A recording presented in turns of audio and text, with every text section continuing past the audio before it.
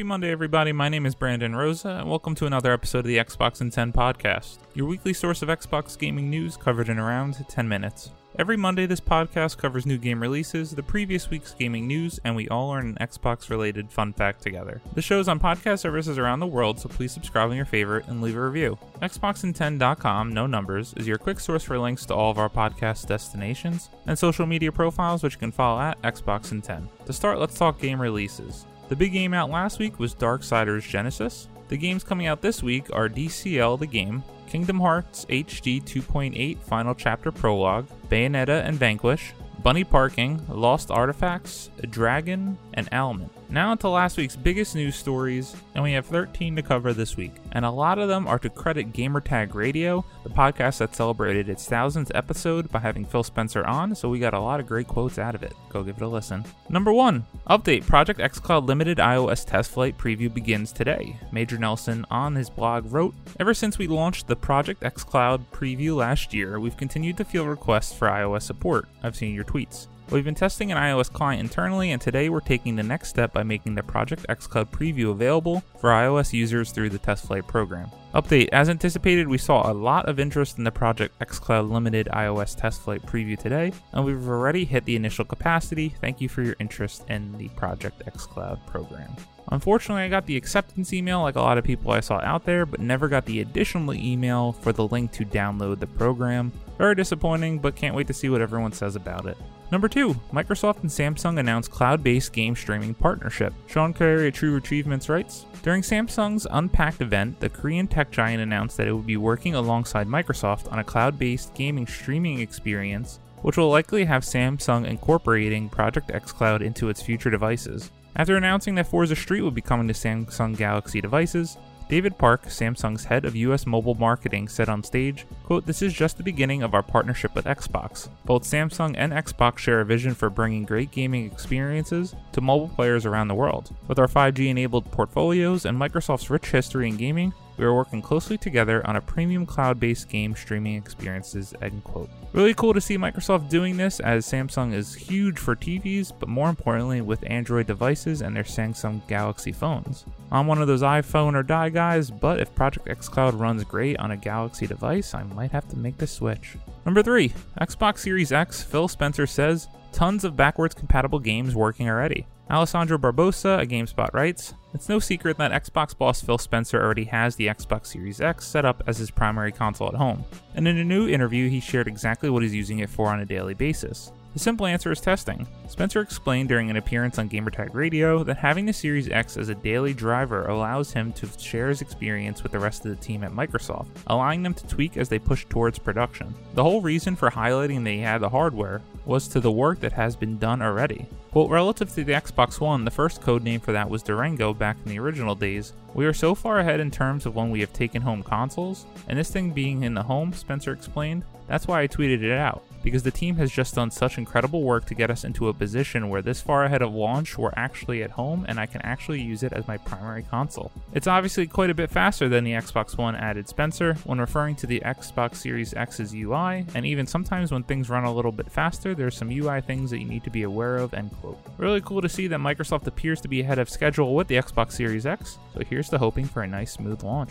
Number 4, Halo Infinite, the new Slipspace engine, is groundbreaking. Raina Munib at SegmentNext.com writes, "For the latest edition in the Halo franchise, developer 343 Industries has created a brand new engine from the ground up. The studio had nothing but praise for the new engine. The Slipspace engine is allowing the studio to do things that were impossible regarding the development of Halo Infinite." The director of the Halo franchise, Frank O'Connor, stated in a video that the Slipspace engine was created for next-generation game development while being easier to work with, Frank said. "We had to create an engine that was more powerful for next-generation development, but also more nimble so the creatives and engineers are able to work more easily and iterate faster." He added, "This technical groundwork is vital to build a platform for the future of Halo." The engineering director David Berger said that the new Slipspace engine allows the teams to do things that had previously seemed impossible. He said, "You have to make tools that allow you to make new features that allow you to make features that weren't thought about before. You've got to give the content creators room to ideate outside of that. Just as Call of Duty did with Modern Warfare on a new engine this past year, it's cool to see that Halo is also going to be starting off the next-gen console with a new engine for Halo. I really became a huge Halo fan over the past year. I'm so excited for Halo Infinite, and this does boost confidence for the franchise going forward. Number 5. Xbox boss Phil Spencer clears up controversial VR comments. Xbox head Phil Spencer made waves in December with comments that seemed dismissive of VR, suggesting it was too niche and that customers simply aren't asking for it. In a new interview, he struck a softer tone, clarifying that his team simply isn't focused on VR right now. Quote, "I probably overstated," end quote, Spencer said on the podcast Gamertag Radio. Quote, "For the people who love VR and the experiences that are being built, no disrespect to any of the teams there. My main point was I wanted to be clear with our customers on where our focus was. If somebody was waiting for us to bring out a headset for Series X at launch, I was just trying to say we're not going to do that," end quote. It is disappointing that Microsoft has no current plans for VR, as I do think it is really cool tech, but I totally get it with their focus being in the cloud, and with Project xCloud, bringing games to millions and millions of people over cell phones is obviously the clear, smart priority going forward and right now. Number 6. Phil Spencer defends the lack of launch exclusives for Xbox Series X. Quote, "The player is at the center," end quote. This is by Kirk McKinnon at VG247.com. Xbox's Executive Vice President of Gaming, Phil Spencer, has opened up about Microsoft's plan going into the next generation of consoles with Xbox Series X. Forget what you know from previous generations, because this one is playing out quite differently. Microsoft's Matt Booty recently spoke about exclusives, telling people not to expect any games that only launch on Xbox Series X for at least a year or two after the console's launch late 2020. The idea is that first-party titles such as Halo Infinite will launch on all Xbox models, but the Xbox Series X version will have the highest fidelity. In a recent interview with Gamertag Radio, Phil Spencer went into a bit more detail about how Microsoft came to this decision, saying Microsoft is, quote, "putting the player at the center and not putting the device at the center," end quote, of its vision for the future. I think this quote just highlights the vision at Microsoft and Xbox, with giving players all the options in the world to play the games how they want, when they want, on the devices that they want. I think it's a great vision. I just hope it pays out for them in the end. Number 7. Disney wants more games that reimagine its stories and characters. Chris Priestman at IGN writes, "Disney has put a call out for more game developers to make games that reimagine its famous stories and characters." This comes from Sean Shoptaw, Senior VP of Games and Interactive Experiences at Disney, who spoke in front of a crowd of game developers at DICE Summit 2020 in Las Vegas on February 12th. Quote, "I'm here for one specific reason, to empower you to do really unique things with our catalog," end quote, Shoptaw said. Quote, "We want to tap into the power of creatives across the industry," end quote. He specifically invited game developers to come and play with Disney franchises, calling for more games like Star Wars Jedi Fallen Order and Marvel's Spider-Man, both of which told original stories in those universes and attracted plenty of praise. Shoptaw also mentioned that Disney's acquisition of 20th Century Fox means that the likes of Aliens, Die Hard, The Simpsons, Avatar, Bob's Burgers, and many more are possible franchises for game developers to use.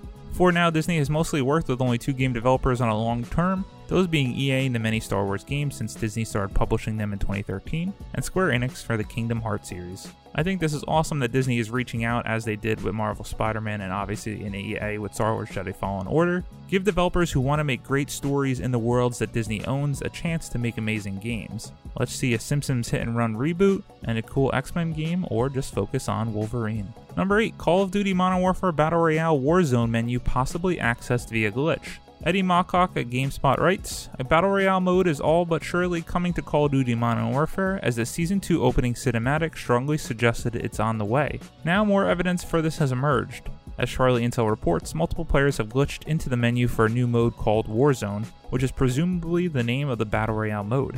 Images from the menu show options for weapons, operators, and barracks, while a page for drop kits that you can edit before matches has also popped up. Additionally, people have claimed to be able to see the new Battle Royale map by various and unconfirmed means. A video of the entire rumored map has also been posted online. I got strongly addicted for about a month to Call of Duty Blackout and that Battle Royale mode.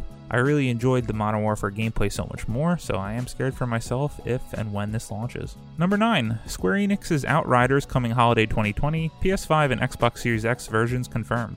Adam Bankhurst at IGN writes, "A brand new trailer for Square Enix's Outriders has revealed that it will be launching holiday 2020 for not just Xbox One, PS4, and PC, but also for PS5 and Xbox Series X. Outriders' newest trailer shows more of the 1 to 3 player drop-in, drop-out co-op third-person shooter that takes place on the ruined world of Enoch. Glimpses of new characters, aliens, monsters, and weapons are shown alongside the words 'Leave humanity behind.'